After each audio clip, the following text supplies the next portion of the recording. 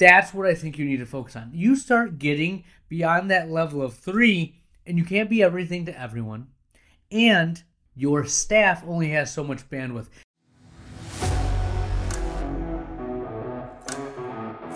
All right, my friends, the Ultimate OD Podcast.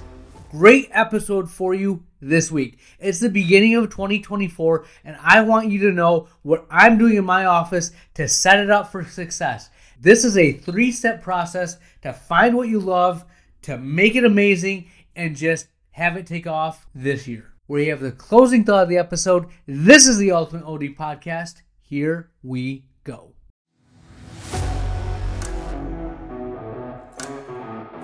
All right, my friends, the Ultimate OD Podcast. Thank you for tuning in, listening. Thank you for subscribing on YouTube. Please keep hitting me up. This is going to be a great year.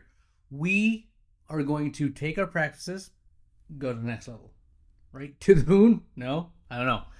But that being said, I just wanted to take a second and look at where we've been, what we talked about last year. We spent a lot of time of getting your vision, what it means to be the CEO of your practice, and finding your niche. That's kind of what I did. And the podcast itself is a reflection of what I'm going through, what I'm thinking about, and what I'm doing.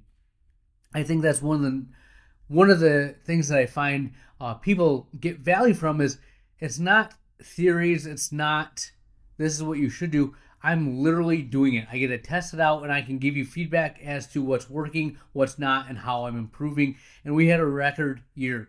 This year, we're going to open a new office, and by opening a new office, we're moving our current location 1,600 square feet to 35 square hundred. We'll be hiring another doctor and just continuing the evolution of the office. 12 years in and getting better each and every year. Now, that being said, as we start 2024, so this is the first episode of the new year, I kind of want to give you a look into my mindset of where I'm going, what I'm going to do, and what I think would be beneficial for your practice. What are you going to focus on? What is your culture, right? And the first thing I will ask you is, what do you enjoy doing? Okay, not what's fun and fancy, myopia management, the migraine glasses, NeuroLens, dry eye. It's all the rage, right? What do you actually enjoy? And take it even farther, and outside of optometry, if you were going to read a book, if you were going to read something for leisure, what do you like to do? Now, I'm fortunate enough that I found something that I love to do, to exercise, to work out. I love nutrition. I often tell my wife, if it wasn't for me being an optometrist, I thought about pursuing a PhD in metabolism. I love reading about insulin resistance and lipidology. So I love those two aspects of science, and thankfully I can apply those to the eye. I've really started listening to a lot of lectures about the Ocular Wellness and Nutrition Society. And again, there's a lot of stuff that's out there that's fringe, if you will, but it interests me. It's fascinating. I love to read about it and study it. What I apply to my practice, we'll see. But I'll tell you this right now, a lot of the next level dry eye stuff, beyond the home therapies, beyond the IPL, is looking at that nutritional aspect, the gut microbiota. Those things matter. And when you have patients that can't find relief, that's the next step of looking at it. I have a patient that's 17 years old, crazy SPK, and starting to lose, corneal sensation. And we've done the home therapies. They've tried steroids. She's seen a couple different doctors. Yeah, Procera can help give her corneal, surface back, optimize that. But what's the underlying cause? And honestly, that goes to blood work, gut microbiome, all these things that's next level. And it's just fun for me. It fits in with what I love and what I enjoy. So I'm going to do more of it. And I'll tell you this, if you have a passion for it, you're not only going to go to the next level, but Go be authentically you. No one can compete with you when you are an N of one. No one loves this stuff the way I do. It has the resources I have. That makes me in a class of my own, and it's just hard to compete with. A lot of times we try to be cookie cutter. Like, what are you doing in your optical? How are you presenting contacts? What are you doing for X, Y, and Z? How often are you? This is what I love, and this is what I'm going to do. So I've really put a lot of time, effort, and energy into making my own health and wellness a priority. And the cool thing is I can apply it to my patients. I can apply it to my practice, and it's fun. So that's step one. What do you enjoy? Number 2, when you look at what you're going to focus on in 2024, I think you can be good at 3 or less things. 3. Okay? So whether that's optical, whether it's specialty contact lenses, vision therapy, dry eye, ocular health and wellness, disease, however you categorize it, that's what I think you need to focus on. You start getting beyond that level of 3, and you can't be everything to everyone. And your staff only has so much bandwidth. You'll be doing it halfway if you expect them to know 5 things. Honestly, you give them 3, it's going to be a stretch. Okay?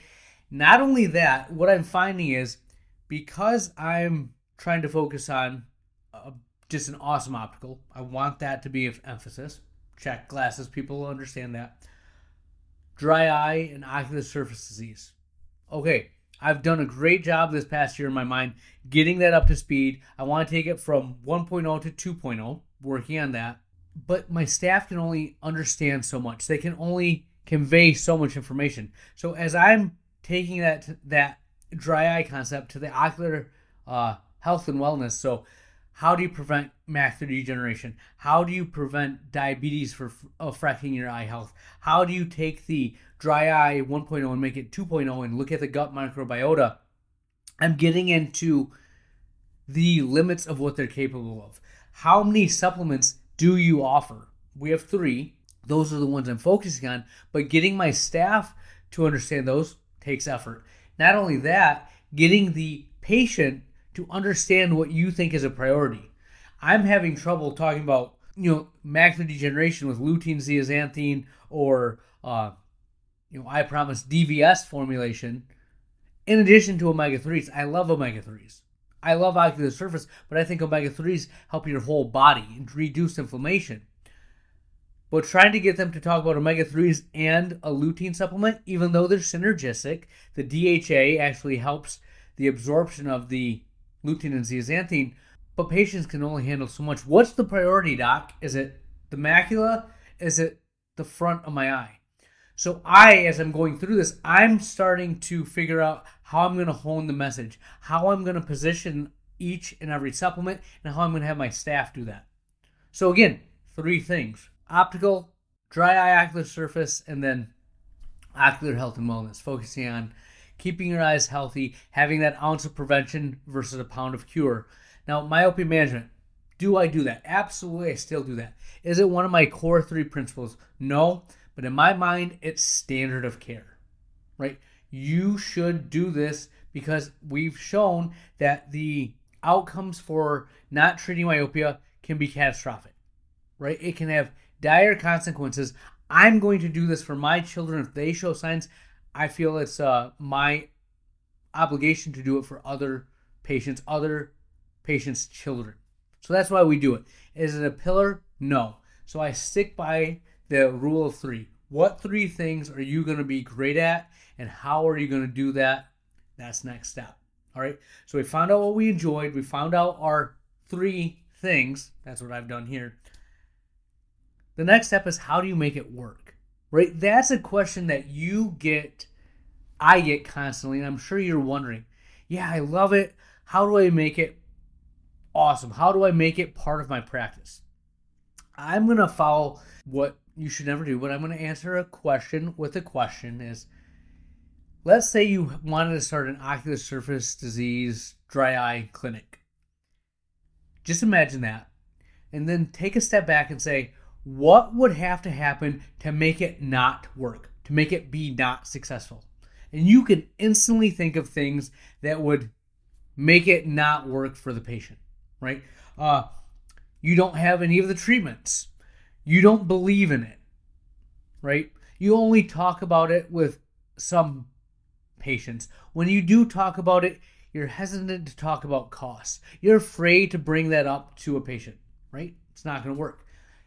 Take an even bigger step back and look at, if you look at your business, if you're running a practice, you're like, how do I have a successful practice? Hard to say. How do you have an unsuccessful practice? You don't answer your calls. If a patient has an issue, you don't deal with it, right? Your staff is always fighting. They're not on the same page, right? It's not rocket science, but we tend to have a better lens when we're looking at the negative. What's the things that can make things go wrong? We can be risk averse by seeing all the, grenades, landmines that await us, right? So find your 3 things and say, if I'm going to start a ocular health and wellness clinic, what is something that would make that not work? 1, me, myself, not believing in ocular health and wellness. Everything I do, I take the supplements. I talk to my patients about it because I'm doing it myself, right? But if you don't believe in it, if you don't do it, what kind of message are you sending? What kind of message is your staff sending if they don't believe in it, right? I don't care what it is, whether it's NeuroLens, whether it's vision therapy, you can think of all the things that would make it not work. Look at that list, do the opposite. I know it's simplistic, I know it shouldn't be that easy, but honestly, it kind of is, right? Start there. Once you get to that level of, okay, I know what not to do, then send me an email. Hit me up. Talk to other people that do myopia management, that believe it's a way of life. They're the cult people that go to Vision by Design. See what they're doing, right? But it doesn't have to be rocket science. You don't have to reinvent the wheel. You can inherently sit back, look at your practice, and know what not to do. All right? So that's what I'm doing with my office. That's how I'm getting it ready to have the best year yet, to be just getting better with every patient interaction. How do I address the patient concerns? How do I educate them?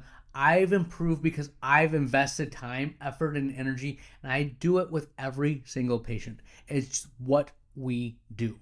I've told my staff, and they know this, if you're not on board, that's fine, but this is not the office for you. We have an office of believers, an office of people that are going to continue to put this message out because it's what I believe in, it's what they have to believe in. So just stay tuned. I'll give you updates, but right now it's going really well. I'm very excited for what the future holds. We'll have more for you next week. Where has the time went? We are to the closing thought of the episode, and this is some knowledge I'm going to drop on you. Now, as I've been studying health and nutrition, one of the things that I've come to realize is one of the dangers of health is insulin spikes, right? What you eat affects your blood glucose levels, which affects the insulin.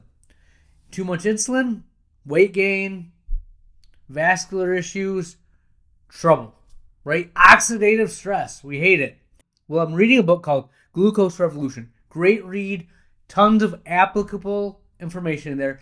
And the coolest thing I read and found out is it's not necessarily what you eat that is the problem. It's the order in which you're eating it. Yes, the order in which you eat your food will affect the insulin spike that you have, and thereby whether you're losing or gaining weight.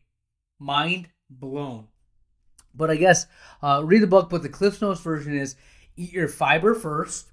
And if you're deciding between a sweet fiber, like an apple, banana, or broccoli, carrots, lettuce, spinach, kale, that aspect, choose the broccoli, the vegetables, versus the sweet. Save the sweet for the end. But if you eat that fiber first, you create a net, a barrier that limits the absorption of the the following things, your carbohydrates and such, and it will reduce your insulin spikes. You can lose weight by eating a salad before you eat everything else. So go to the restaurant, get a salad, don't eat the bread first. But fiber, then your protein and your fats, then your carbohydrates. Whether they're potatoes, starchy, or they're eating bread, pasta, grains, rice, eat that fiber first. You'll limit the spike. You'll be healthier for it. Now, I'm going to put it into action. We'll see what happens. But I thought that was interesting. And that's what I have for you. Pass it on to your diabetic patients. Dr. Lilly out.